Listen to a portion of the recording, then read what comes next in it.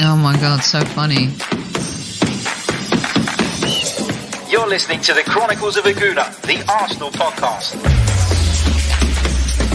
I'm Martin Tyler, and you're listening to Harry Symeou.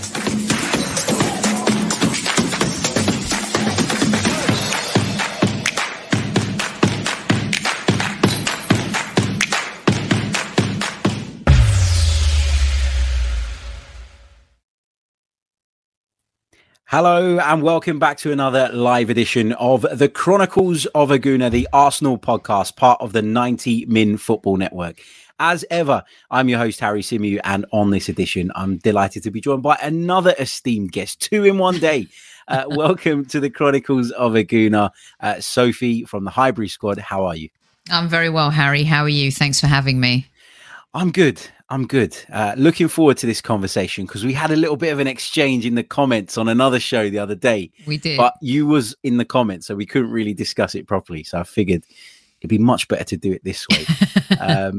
But what's been happening? How's things going? How's the Highbury Squad cracking on? It's brilliant content. Thank you, and always appreciate your support. We're doing well. We've grown a lot since May, and just still trying to do a little of different stuff outside of the game day analytics and tactical stuff. So check us out over there at Highbury Squad on YouTube and let us know what you think. Super Kev, of course, absolute legend, and being able to talk football with him every day is a gift. So, and speaking of gifts, it's Thanksgiving here in the United States. I'm very excited. Harry, you know us Greeks, we love our food. So tomorrow is pretty much what you guys would eat on Christmas Day. Thanksgiving. So we get the whole shebang tomorrow. The turkey, sprouts, stuffing, pigs in blanket, and even maybe a little bit of Greek stuffing for the proceedings. I've got to be honest, and don't kill me for this, but I'm not a fan of Christmas dinner. I think it's the most overrated meal. It really is. And it's really not healthy at all. No, give me a barbecue any day. Over a time, I'm just not a fan of turkey, and I think if the meat's wrong for me, then it's all wrong. Yeah, can't beat a Suvla, Harry. Exactly. We still have to do the Suvla King challenge between you and Jack Wilshere, because Jack claims he's the Suvla King now. He's married into a Greek family. No chance. You'll have to get that sorted, and I'll come and teach him a lesson. When I'm in London, we'll make it happen. Yeah, he might teach me a thing or two about football, but not on the Sudla. Don't worry about that. Brilliant stuff. Big hello to everybody who's joining us in the live comments. Big hello to those of you who will be watching or listening to this back later on. Our audio listeners will be getting this on Thanksgiving, so happy Thanksgiving to you all. Hope you're enjoying yourselves and spending some quality time with your friends and family.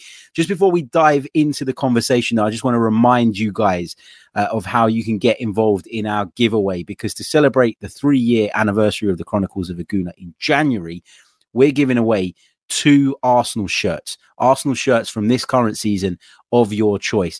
To get involved, you need to go over to our Twitter account at Chronicles_AFC, retweet it, subscribe to the YouTube channel, and comment done in the comments, and you will go into the draw, which will be made on Friday, the 3rd of December. And we'll contact the winners.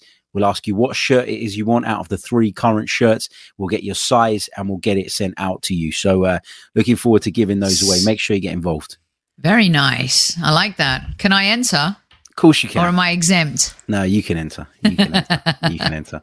Right, let's dive into it, because we was talking it through the comments kind of during the show that we did the other night with Lee Judges and Dan Potts and Mark and Graham. And we were kind of going down the route of, okay, we lost at Liverpool. It wasn't ideal. It wasn't great, but we saw some signs that it was better than it has been in previous years. Now, I know that's really hard to process when you think that we lost 4-0. But for me, going into that game, I had very little in terms of expectation. And so to come away with quite a comprehensive defeat wasn't a surprise to me. It wasn't something that has changed my kind of overriding feeling on where Arsenal are at the moment. But I know you weren't impressed, Sophie, with the way that Arsenal collapsed in that second half. Mm-hmm. First of all, what was your take on the game? And has this changed your outlook on where Arsenal are at present? No, not at all. And I think in some cases, my take on the game may have, and you know how this goes, can be misinterpreted. I actually felt that we would do better against Liverpool, not because we would beat them. I initially called a loss, and then I thought, you know what, I'm going to throw caution to the wind here and say maybe we could get something because of the trajectory that we're on, because of the confidence that we've built, because of the fact that we feel more of a team than we have done in previous seasons. And part of that is the romantic side of me being an Arsenal supporter and loving the club. And then the other part is thinking, in order for us to really evolve in the Premier League, we have to start doing a little bit better at stadiums like this. If we can do it against City and Chelsea in the Cups, and we could do it against Chelsea in the Premier League last season, and we could give Liverpool go in Project Restart in the Premier League and beat them in the Community Shield, the next evolution for Mikel Arteta, now he has his team, is for us to stop getting bitch slapped against teams like Liverpool and have the same thing happen over and over again. Now, is it 10 steps back losing to Liverpool? No. But what I don't like is the manner in which we lost, i.e., second half we come out and it felt like some people would say, well, how can you say we collapsed? I felt like we did mentally. I felt like even the argument with Jurgen Klopp and Arteta on the sideline was less about Arsenal. It was more about this ex-Evertonian captain and ex-Evertonian giving it a go against the Liverpool manager who is beloved, and Anfield was galvanised by that. I don't even think that had anything to do with him being Arsenal manager. I think it had everything to do with him being an ex-Everton captain. Really? And that, yeah, because look, I think that happens a lot in football. And at the time when I was trying to process what was happening, I was like, go on, Mikel, get stuck in, give it to him, give it some. Don't be a sideline manager and allow these managers who have won at the highest level to bully you. And then when I took a step back, I was thinking, I forgot.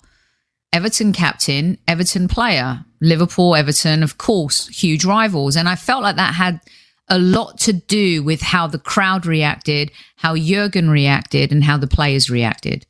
And some people think I'm talking out of my arse that galvanized them, but it did, in my opinion. And I've spoken to Liverpool fans, I've spoken to some Arsenal fans.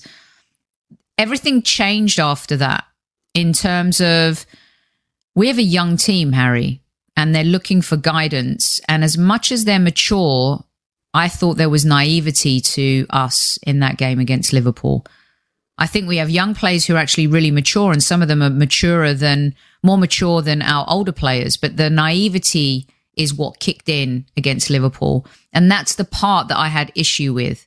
Not the fact that we lost, but it's the manner in which we lost. And it felt like we reverted back to even a Wenger or an Unai Emery type of Arsenal display. See, for me, with the whole kind of Arteta and Klopp thing, I think it's certainly raised the decibel level inside the stadium.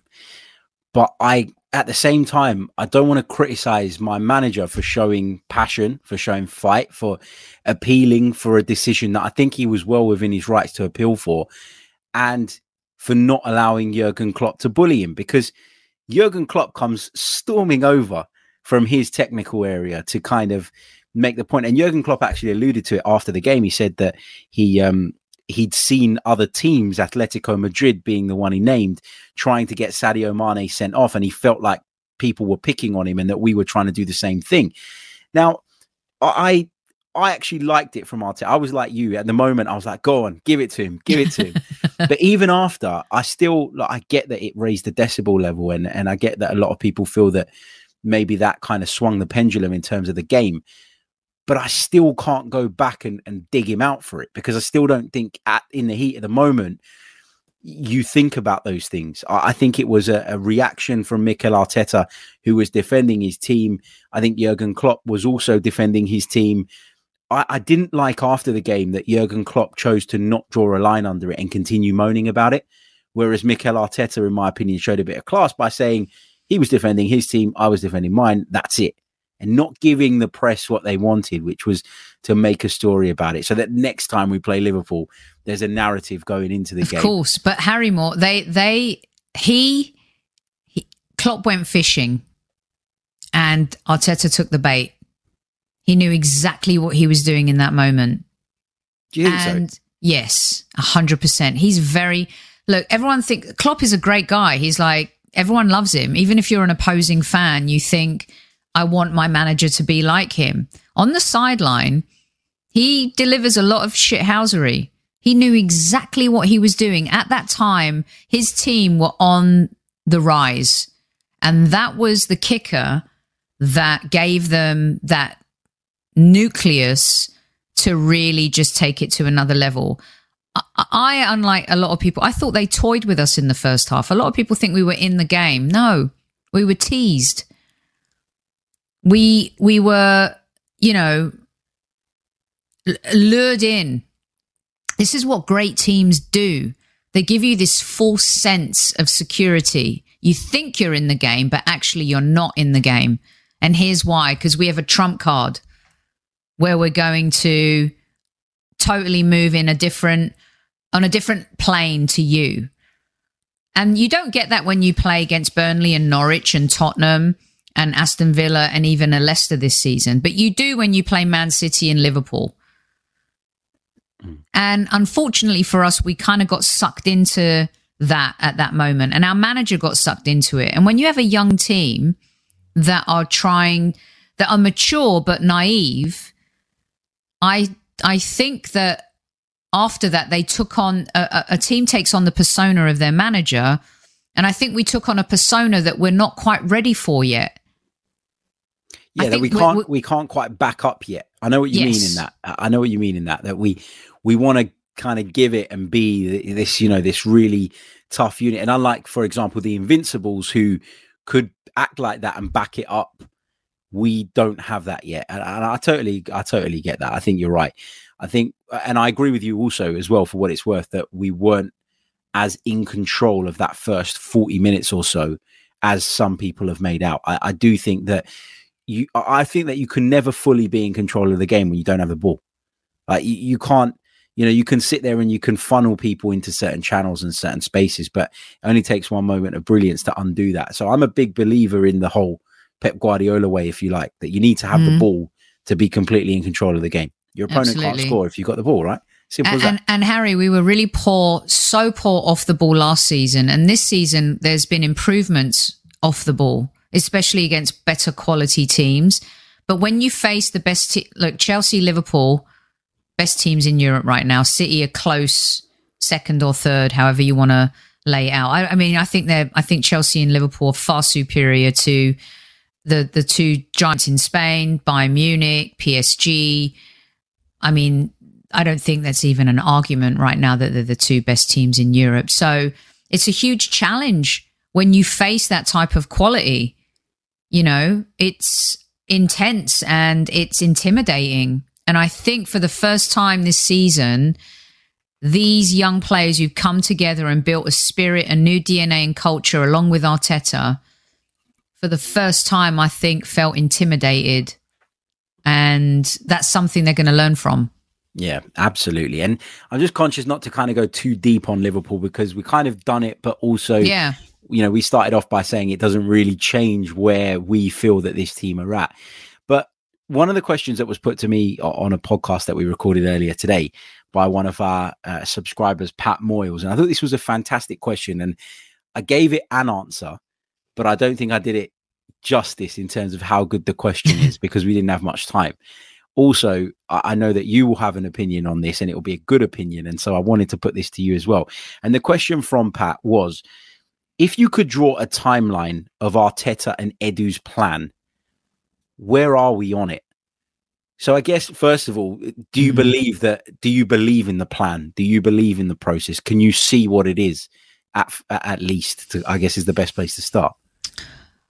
Well, you and I last season had a few conversations about, I definitely went through a phase where I thought, is he the right guy? Maybe we should look at an alternative. No doubt about it. I've been very critical of him, and I'm not going to sugarcoat that or hide it in any way, shape or form. I also believed and said categorically that every manager needs to build a team in his image in order for them to take on some type of personality, to have an identity. We see it with all the best managers. We even see it, okay, best managers like Conte, Pep, Klopp, Tuchel, Simeone. You can go back to Bayern Munich managers. You can go back to even Allegri with Juventus. They had, even though they failed in the Champions League, they had an identity. You knew they took on the persona of the manager. Even Graham Potter's Brighton have the persona of their manager. You could argue that for a while Wolves had that with Nuno. Bielsa's Leeds have that. Doesn't matter what level you're at, a team is always the image of the manager. And I felt like this season we started to develop that a little bit more. And I don't think losing to Liverpool means we've taken 10 steps back, Harry. But I do think losing to Newcastle or not getting a win against Newcastle is taking steps back. So in terms of the process, right now, we're a better team than we were in the Premier League over the 2 previous seasons with Arteta. Why? Because he now has players who are more of his image, more of his liking. And it's not just about football. It's about personality. It's about character. A lot of the times I say Saliba is not an Arsenal player full time yet because Arteta doesn't have issue with his talent. He has issue with his character. There's a clash of personality. Same thing with Guendouzi. Same thing with Torreira. There's a reason why the Ozils of the world, the Sokratis, the Mustafis have and are no longer part of this team, even at the expense of losing them without any fiscal reward or ROI back to the club. So I have seen, as critical as I've been, I have seen an evolution. But I think that is also because they've been really smart, and Edu deserves some credit in the DNA and the culture of the type of player that we're bringing into the club now. It's much different to Mustafi's mentor, Ozil's mentor. I'm sorry, but even the Jenkinsons and the Callum Chambers of the world, Tomiyasu looks like he's built differently. His DNA, his hard work. Ben White, ridiculed for being a £50 million player, has a bad game, 2 bad games, comes back, puts himself out there. Nuno makes mistakes against Liverpool. That's going to happen for a young player. It's unfortunate that it happened to him in this game, but he kept trying. He kept fighting. He never gave up. And I don't think we've seen that with an Arsenal team for a long time. So I will give them credit for identifying those players in a time, Harry, where we can't recruit a different type of player because we don't have European football. Yeah, I agree with you. I think that it's clear that one of the things right at the top of the kind of checklist, if you like, when Edu and Arteta went out in the summer and looked at players was the character, was the attitude. And for years and years, if you think about since they've come in, right, and since they've taken control, for years and years, we said we needed a top centre-half. We went out and bought Gabriel, who I think is a very good centre-half. And now we've brought in Ben White, who I think is also a very good centre-half. So you've got 2 very good centre-halves. We were screaming out for a central midfield player who could dominate games and control games. We went and got Thomas Partey. Okay, that hasn't worked to the level that we'd have hoped it would because of injury issues, which when you look at his record prior to coming to Arsenal, you couldn't have foreseen.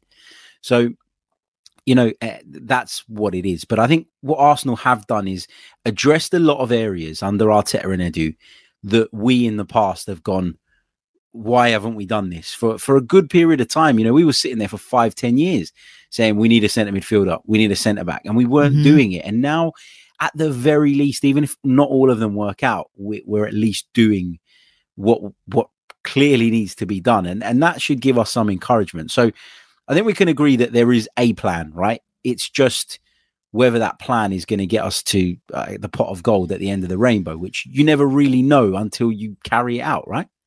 Exactly. And again, as I've thought to myself, 8th place finish, you win an FA Cup. Okay, the FA Cup buys you love coupons, but eventually those coupons expire because Arsenal Football Club are going to be judged what they do in the Premier League. We know we're a great cup team. I mean, we haven't won the League Cup since 93. That would be nice this season. But does that buy Arteta more time again in the Premier League? Because I think the juxtaposition to this, Harry, is for so long, you go on that run in our darkest days and when we're on our knees, we win 4 FA Cups in the space of 6 years, 6.5 years. And then we're sold on this team can challenge. This team is good enough. We can go for it in the Premier League. But we've seen that doesn't work. There's a difference between being in like a one-off playoff game versus 38 games in the Premier League and having that mental attitude and the ability to stay engaged for that period of time. I think that's what Arsenal need to work on. The mental engagement, the ability to stay in tune, having the right players to do that. And the difference now between our team is we've fixed what's the problem at the back, even though we conceded 4 goals against Liverpool. That's okay, fine. That's going to happen. Shouldn't, but it's going to at this stage. But now it's fixing the midfield still and being able to score goals. So the journey is we're still on the journey and we haven't come full circle with fixing the team to really be competitive in the Premier League. For me, that's where we're going to be judged. How competitive are we in the Premier League? I think we've done a better job this season, but we're still in November and it's early. And I think the club are going to have some really smart decisions to make, especially with AFCON coming up and losing certain players. It's going to be a challenge. For sure. Going back to the timeline thing about, Arsenal's timeline, Arteta and Edu's timeline in terms of how they see this team and this club moving forward and getting closer to where it should be. I broke it down into kind of 5 areas earlier on when I answered the question initially. And I've looked back at this and thought, could I go a little bit deeper on this or is that probably fair? And I guess the 5 areas I came up with to kind of share it with you, Sophie, and I'll add a little bit more context around what my point was. And then you can obviously chip in with your thoughts and share your views. I think that the first phase of it was getting rid of the deadwood. I think that was the first issue that Mikel Arteta had to deal with. Not just getting rid of them because they weren't good enough as players, but getting rid of the attitude problems, getting rid of the culture that had been allowed to breed at this club for years and years that ultimately put us in a place where we were nowhere near where we needed to be. So I think that was phase 1. I think phase 2 was about then starting to build the squad. But I do recognize that you can't build an entire squad in one summer. Sometimes it's going to take 2 or 3 summers. I think as well, the problem we had was initially when we were trying to move out a lot of these players that I refer to, we couldn't do it as quickly as we'd have liked, which then puts you on a back burner. It means that you're then kind of playing catch up. So for me, I looked at the summers and I said, I think we probably need 2 summers. I would have liked the one before the one just gone to have been the first summer in that rebuild phase, but I don't really think it was. I think this summer was the first one. I think next summer will be the second one. Then I think you can look at moving towards the top 4 and challenging and making a sustained challenge for that position. Because I don't think, people are talking about Man United right now being a million miles off it. I still think they have a good squad. And I still think if they appoint the right, even if it is an interim coach, they're not a million miles away from it. I don't think anybody's breaching that top 3 of City, Liverpool and Chelsea. I think they're just in a league of their own. So I think the next phase after the 2 kind of building summers would be to make a very strong challenge for the top 4. And then the final step, which is the hardest step of them all, just because the landscape in the Premier League has changed so much in recent years, is to establish yourself as regular participants in the Champions League. I think we used to give Arsene Wenger a lot of credit for that, and rightly so, because it was difficult at the time. But I think it's even more difficult now. And when you think that Newcastle United, I know they're a million miles away from it today, but are going to eventually invest crazy money, just like Chelsea have, just like City have, and they've proven that money talks. I think it's going to get increasingly more difficult as the years go by. So that's kind of my timeline. I think right now we've just finished the first summer of rebuild. I think that's where we are. So I'd say we're like, maybe 25% along it. And I know that's not where people want us to be. I know we should be further, but that's sort of 2/5. Is that, no, not 25%. Let's say 2/5 of the way through it. is how I see it. I'm shit at maths, so don't ask me. Me too. I don't have that brain at all. Well, if there's 5 steps and we're on the second. Yeah, we'll definitely. So 25. Let's go for that. Yeah. 20. There it is, 20%. Harry, he's had 5 transfer windows now? So when he took over from Unai, then he took over in the December. So he had January that summer. Yep. Then the following January. Yep. And the summer. Or is it 4 transfer windows? I think it's 4. So he came in December. So he had the January window there. Then he had the summer. Then it was his first season. So he had the January and the summer again. So 4 transfer windows. I mean, that's time. What I would say to push back is 2 of them were January windows, which I think are notoriously difficult. I think it was during the pandemic, which added challenges as well. Mm-hmm. And I also think that he would have been able to do more in those windows if he was able to move out some of the crap quicker. I think the January transfer window for us was phenomenal. I actually said to Kev that it's one of the best transfer windows the Arsenal have ever had. Now, not from a fiscal point of view, because you end up giving away Ozil and Sokratis and Mustafi for absolutely nothing. And then you send all these players on loan. But what he was able to do that Unai never had the power to do, even though he wanted to do it, was get rid of the cancer in the dressing room. Okay. And a lot of that was coming from Mesut Ozil.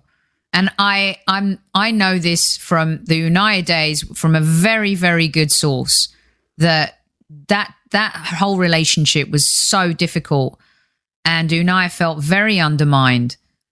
And Ozil had the voices of a lot of players, and it was very difficult for him during that period, especially when he benched him and he didn't want to play him. But what Arteta had that Unai didn't was the support above. Yeah, without unequivocal support. And he was able, and every fan should be stoked about it, whether you're in the camp or not, that he was able to do that.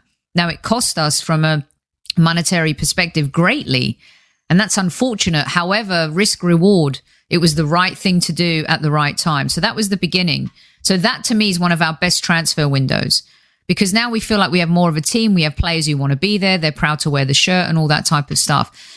But they have had like the Pablo Maris of the world, the Runnissons, the Willian deal. They've had some misses as well. But this transfer window has been more of a hit. And I think it's been done much more methodically and strategically. Yeah. But now, Harry, what we need more experienced players, right? We have to be able to do that. But how do you do that without being able to offer European football? I mean, I agree. I think the thing with the Runnissons and the Pablo Maris and the Cedrics, I do feel like they were stopgap signings. I know that in Cedric and Pablo Maris' case, they were given relatively long contracts, which kind of raised a few eyebrows. But at the end of the day, Cedric coming in basically on a free transfer, sometimes you have to give that extended contract to get that player to join you. I think with Runnisson, it was, what I would give them credit for is they've rectified a lot of those mistakes very quickly. Willian didn't work. See you later. Runnison, it's not working. See you later. I think they're going to make mistakes. I think every club makes mistakes in the transfer window. The key is, can you make more sort of wins than losses again? They've also had to deal with disrespect in the transfer window. Unfortunately for our team, we were no longer respected in football. From other clubs, from media, from agents.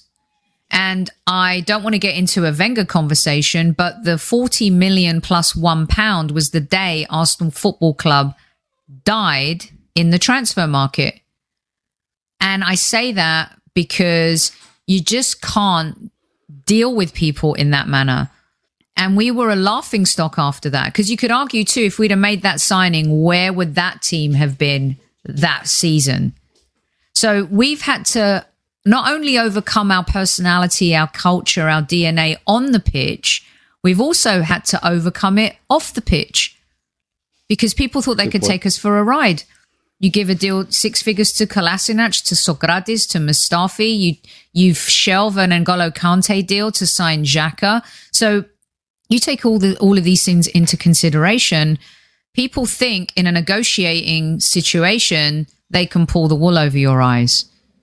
Yeah, and good points. Good points. We've had to overcome that, Harry, and it's been difficult. And I feel like the first time we've seen that is in January and this summer. Yeah, no, they're valid points. They're valid points, certainly. And I was just laughing while you were speaking there, not because of what you were saying, but because everybody's correcting my maths in the chat. 2/5 is 40%. So yeah, in my mind, I was dividing the 100 by 5 and I got to 20, but amazing. I said we were 2 steps in, right? So yeah, shocking maths from me, Don Saki there as well, coming up with that too. Yeah, you're all brilliant, and that's why you're here, because my maths is terrible. You wouldn't think I was a former banker, would you? I mean, seriously. Yeah. There we go. If we're giving a percentage then, Sophie, if you're giving a percentage on how far we are down the kind of line to getting to what the goal, I believe the goal is being in the Champions League every season. I don't think, unless we get a sugar daddy billionaire, we're going to challenge for the title over, a number of years. I think even with Liverpool, right? Liverpool, a prime example. If Liverpool don't win the Premier League this season, they might never win it again under Jurgen Klopp. And we're talking about one of the best sides the Premier League has ever seen. And they'd finish up with one Premier League title, and that's it. Which proves that if you don't have the investment, it's very, very difficult. So I don't put Arsenal in that thing yet. I think the goal has to be to establish ourselves as Champions League competitors every single season. So how far would you say we are percentage-wise to achieving that? I think we're a long way to go. And I just want to address one comment from the Robots Will Eat You, who I think hates me, but that's fine. He said they loved you. We signed Ozil, Sanchez, Oba after the 40 million plus one. Yes, but how? We sold everyone on an FA Cup win saying that was the team that could. And then we signed one marquee player every season. That's the difference. We all knew we needed a defensive midfielder and centre-backs. But what we kept going for was the sexy signing. It started with Santi, then it was Ozil, then it was Alexis Sanchez. And that's kind of like the mantra that we had. So it's there's a yes, we signed those players after, but we also could offer them European football, whereas we can't do that right now. So in terms of percentages, Harry, I mean, I think we're far away from competing for the Premier League. Everyone thinks like Newcastle, they got their new owners, they're going to buy players, they're going to get a sexy manager, and before you know it, they'll be in the Champions League and they're going to do all this stuff. Football just doesn't work that way anymore. With the TV money, it's strengthened other teams, and some other teams, like a Villa, they've got rich owners that are going to invest. You don't attract Steven Gerrard to be the manager of your team. Everyone says, oh, Aston Villa are a big club. Yeah, they're a big club, but they used to be a more renowned, bigger club. Money dictates everything in modern football. And unless we continue to invest in this team, we're going to struggle and we're going to fall back. But at the same time, also, we've got to have European football in order to be competitive with these other teams. Players want to play in the Champions League. They even want to play in the Europa League now. Without that, it's very difficult. That is very important that we get back into at least the Europa League this season. I've been a massive defender of Mikel Arteta, but I am very much of the opinion that if we don't get back into the Europa League come the end of this season, then serious questions need to be asked. And, you could talk about him potentially losing his job. I'm not going to shy away from that.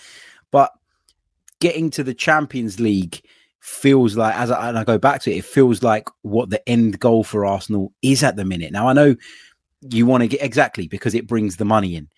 You want to get to the point where you're challenging for the Premier League title. But I look at the landscape right now, and Liverpool have been incredibly well coached and have been incredibly shrewd and clever in the transfer market, which is why they are where they are now. It's why they've won a Champions League and a Premier League under Jurgen Klopp. But the point I'll always make to people when having this debate is, unless you invest what Chelsea and Manchester City invest over the course of a long period, there's no guarantee you're going to sustain that. And Liverpool could, as I say, quite easily end this almost golden generation with Jurgen Klopp with just one Premier League title in the bag. The flip side of that on a Champions League as well. Yeah, and Yep, and a Champions League as well. But the point I'm making is around the Premier League to kind of sustain that level of being right at the top. Mm-hmm. It's extraordinary what they've done. But the general rule tells us that that's not going to happen unless you spend what Chelsea and City spent. The flip side is you can look at Man United, and if you don't coach the team right and you don't appoint the right people, it doesn't matter what you spend, you could still fall off the wagon. But those two sides have been so good at identifying managers who are capable of doing what they need them to do. Chelsea gave Frank Lampard an opportunity. They'd thrown a load of money at him that summer. And very quickly into that season, they said, no, it's not good enough. And they moved him on. But they can do that because they've then got the money to come around the back and say, here you go, Thomas Tuchel, what do you need in the summer? We'll get that for you. Arsenal don't work like that. So that's why, for me, our expectation and ambition has to be realistic. And I feel like sometimes it's not. It isn't, but my aspirations for the Premier League, Harry, is not to win it. It's just to be, let's start at the basics, right? Be competitive. Start there. And then from there, build consistency, which is why I think this 10, 11 game unbeaten run was so fundamentally important. It's not because I think we can win the Premier League, but just starting there for the Arsenal Football Club when we were rock bottom after 3 games at the beginning of the season, finish 8th, lose a legendary manager, hire a manager, takes us to Europa League final. We get trounced, doesn't work out. An ex-player comes in, tries to steady the ship. We win an FA Cup. These are steps. But the step in the Premier League is just to be competitive. And that competitiveness has to at some point evolve into getting a result here and there against your rivals. Beating Chelsea twice last season, huge. That's a step. Now, it might not be what Arsenal fans want to hear or what they want, but for us, compared to where we've been with the type of players we've had and the type of culture we've had to this, as much as I haven't been an Arteta fan, those results are key and they're very important, which is why I was disappointed that we lost in the manner in which we did to Liverpool. Not because I thought we could win, again, just because I felt like those folding like a cheap lawn chair days were over. Yeah. But they're not. There's a long way to go. So Man United have opened the door to the top, the 4th place. We don't know what's going to happen with them this season. You could say Antonio Conte's introduction to Tottenham could change that. Now, I don't care if it's Tottenham. I'm a huge Antonio Conte fan. I don't care. You may look at that and think, it's no, he's a good manager. He's a great manager. He's going to wear them out. And maybe he doesn't have the type of DNA of players there that are going to buy into what he's trying to do because they've been so enabled for so long. But that's going to be a problematic issue for us because he's going to make them better. If Pochettino comes into Manchester United, he's going to make them better. He may not have won trophies, but he's going to make them better. He's a good coach. He's exactly what they need right now. Pep Guardiola is going to stay at City for a little bit longer, Klopp until 2024. And then they're looking at maybe bringing Gerrard in. So there's a lot. You're 100% right. There's so much going on around us that we can't afford to continually be left behind. Yeah, we can't. But we also have to understand what's going on around us and accept that sometimes when we do fall short, it isn't just because we're so bad. It's because the standard has gone up and the other teams have been good at times as well. And I think that's the point that from our Arsenal bubble, we sometimes miss. I mean, you look at Chelsea, and people were talking, I've seen people over the last week make a comparison with regards to kind of Lampard and Arteta and how, Lampard didn't get given the time to, or that Lampard was sitting on a really, really great team and, he maybe should have been given a little bit longer, whatever.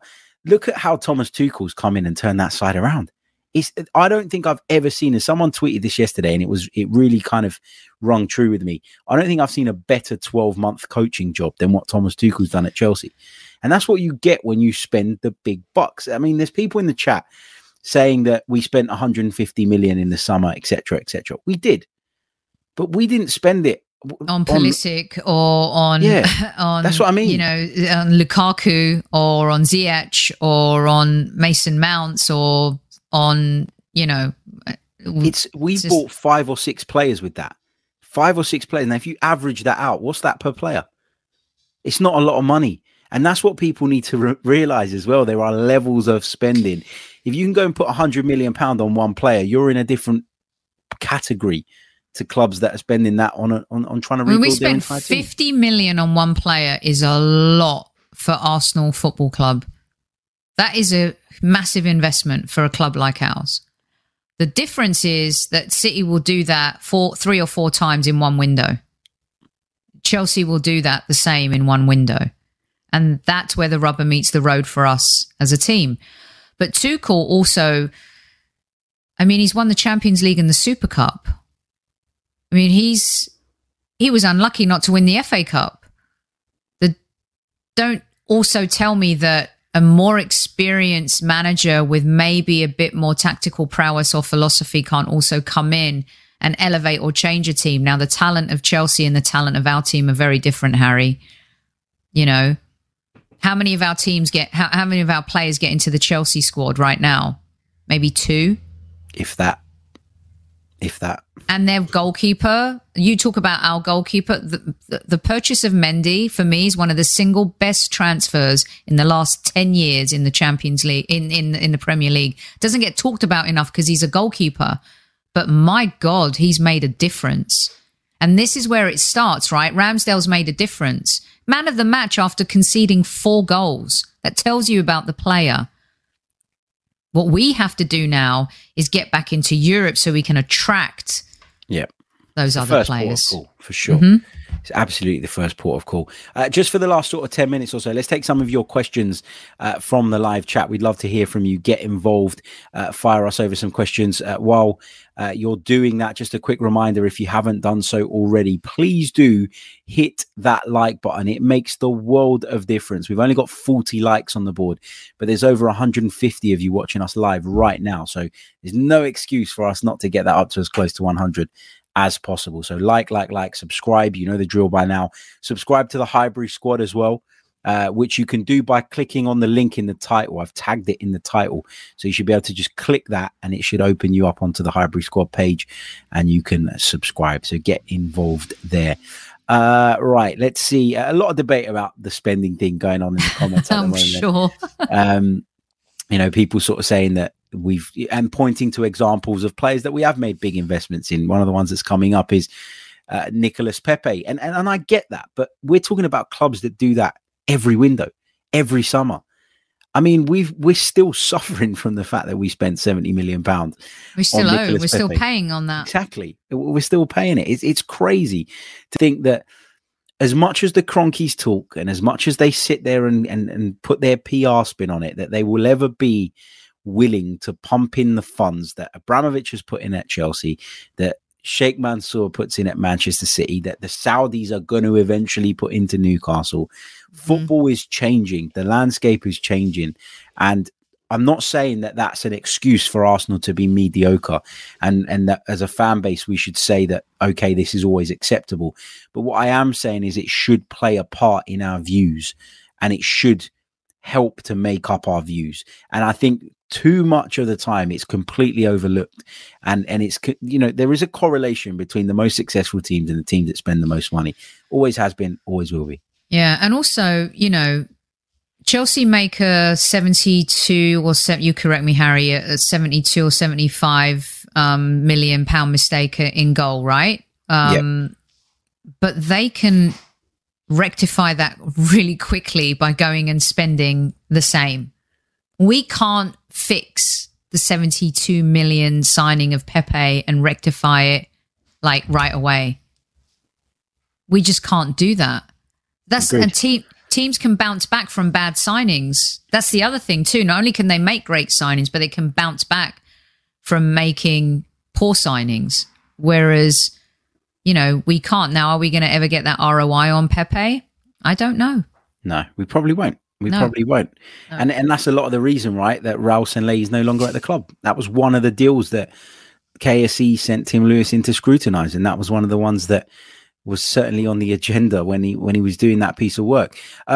Guna for Life says, do you think Xhaka will walk back into the team? Now, I've had countless discussions on this channel with people over Granit Xhaka and what I believe to be his importance to this squad. I think with Thomas Partey's ongoing fitness issues, I think that he becomes even more important than he would be normally. But do you think that when he comes back to fitness that Mikel Arteta will say, yeah, you're part of my team and you got to walk back in? 100%. Agreed. And I think Arsenal fans need to kind of expand their universe a little bit in thinking about this.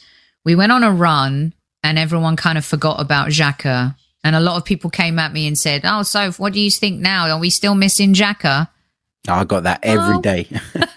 I would say against Liverpool, we kind of did. There's certain games where he's going to be able to apply himself. Now, the unfortunate thing with Xhaka is that his mistakes have been so glaring. That's all people remember and that's all they think about.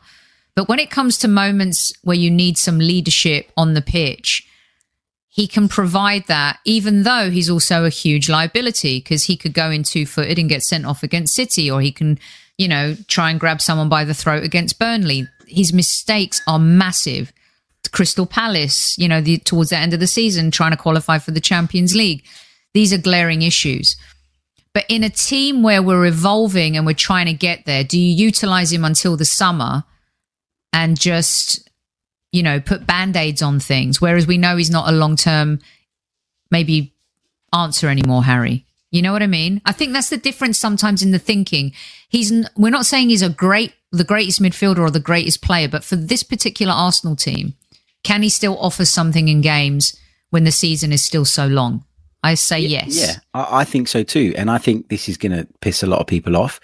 But if you asked me to rely on him, I had to pick either him or Sambi Lokonga right now to rely on week in, week out to deliver a certain level of performance, I would pick Granit Xhaka because I still think that people like Lokonga are a little bit raw and are still not quite where they need to be. I also think it's unfair to put Lokonga in that position. And there's a fine balance that needs to be found as a manager between giving somebody minutes so that they can develop, but also doing what's best for the team in the short term, because football is a very short term thing now. There is no time for somebody to develop. There is no time for a fan base to sit and wait, or a manager, in fact, to sit and wait for a player who might come good at some point. You need the results today. And a great coach finds that balance. I don't think it's always possible to find that balance. I think the lack of Europa League football this season has really killed us in that sense. It's games that Martinelli would be getting. It's games that Balogun would be getting. It's games that Lokonga would have been playing. Had Xhaka been fit, Lokonga would have been playing in. And all of a sudden, this young midfielder has been thrust into the spotlight. He looked out of his depth at Liverpool. I think there's been a couple of games this season where he's been a little bit naive in possession. And what I'm scared of is over the course of the season, we'll kill the kid just because people don't want to see Xhaka in the side. And also, Harry, I know a lot of people talk about, but we've been playing much faster without Xhaka. Really? Maybe for 35 minutes against Tottenham we did. For at least 60 minutes against Villa. He played against Tottenham, didn't he, until he went off injured? Yeah, so. For 40 minutes against, and that was a disgraceful tackle as well, by the way, where we lost him. And then against Leicester City. And against Liverpool, we weren't playing fast football. We weren't. In fact, Aubameyang and Lacazette were so isolated, things were slowing down. Our midfield couldn't keep up. So this argument that we've been playing faster, quicker, we have in spurts, but we're still not super fast, super quick on the break. Maybe I'm talking out of my rear end here. No, I agree with you. Yeah. I mean, so this is why I think every player is going to play a part still. If you are hired by the club and you're being paid wages, who knows? I dare say this out loud. Kolasinac could still play part in certain games if there's injuries. Callum Chambers could still. Let's hope that Gabriel and Ben White are fit for the rest of the season. What if, God forbid, there's an injury to Ramsdale? You're going to have to call on Leno, and if it's not him and he goes in. There's so many parts to this still, especially when we're still in the FA Cup, the League Cup and the Premier League as well. We're going to need every player, and I'm not saying he's the best, but I think he can still bring value to the team when needed. Yeah, I completely agree with you. I think his part this season is not done yet. And he, like a lot of the other senior players at the club, if we are going to reach our goals and our objectives this season are going to be key. It's as simple as that. Just final question. We'll take this one from Will Dobson. Do you think Odegaard will improve given time? He's young, but how much time do we have? His form's been a bit questionable lately. So I'm not panicking just yet on Odegaard, but where are you on him? I think he's the type of player, a lot like Pepe, who needs to play. He needs to feel the game. He needs to feel part of the game. This is someone who is captain of their international team. You know, he's been training with some of the best players in the world during Real Madrid. When he was on loan at Real Sociedad, he was one of actually the best creative players in La Liga, let alone at Real Sociedad. The dude can play football. I think what's happened is Arsenal have been so desperate to find a best starting 11, to have an 11 to go to. And that formula kicked in and we went on a run, and Arteta stuck with that. And I think Odegaard was a victim of that. And against Liverpool, I would have preferred a ball holder like Odegaard versus a ball carrier like Emile Smith-Rowe. That's where Arteta's going to earn his crust in the coming weeks, is really identifying the opponent, the tactics versus who you think your best 11 is, as much as we've wanted to have a best 11, Harry. He's quality. He's a good player. I think he's been a bit unfairly targeted. He hasn't really had the opportunity to play. But you could argue when he came on, was it against Leicester for 20 minutes? He was great. You know, when he's been asked to come on, he's good. And I think he's going to be an important player for us once the rest of the season kicks in. Don't write off Odegaard just yet. I was on mute there and I went to talk. No, yeah, I agree with you. I think that he is clearly a very talented individual. I agree that he's struggling without sort of being a major part of the team. Coming in and out is obviously a bit of an issue. And it's difficult, isn't it, to come on as a player with 15, 20 minutes to go. Anyone that I've spoken to that's played the game at a professional level will tell you how difficult that role is. Over the years, there's been a few players who've made careers out of it, and that's a very specific skill set. But it is generally a difficult role to play and a difficult thing to do. And it is. And Harry, I don't like playing hypotheticals, but I do think in that Liverpool game, he could have unlocked a pass, a key. I think he was one of the ingredients that was missing. And I think we missed a beat on that front. But I don't criticize Arteta for going with the hand that's hot. You know, but coming out of the international break, I think it was a little bit different.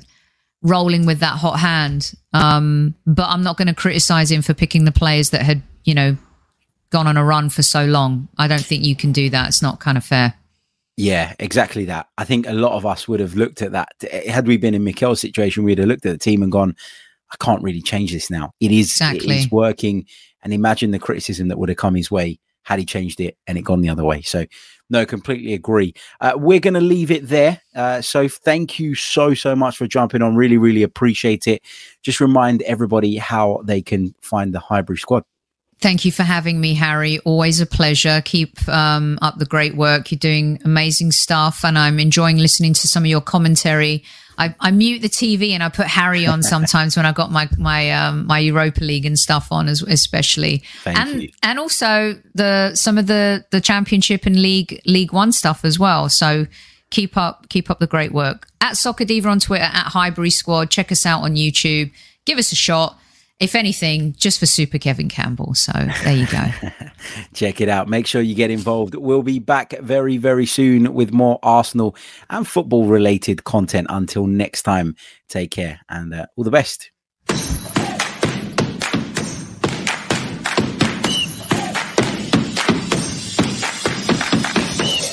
You're listening to the Chronicles of Aguna, the Arsenal podcast. I'm Martin Tyler, and you're listening to Harry Symeou.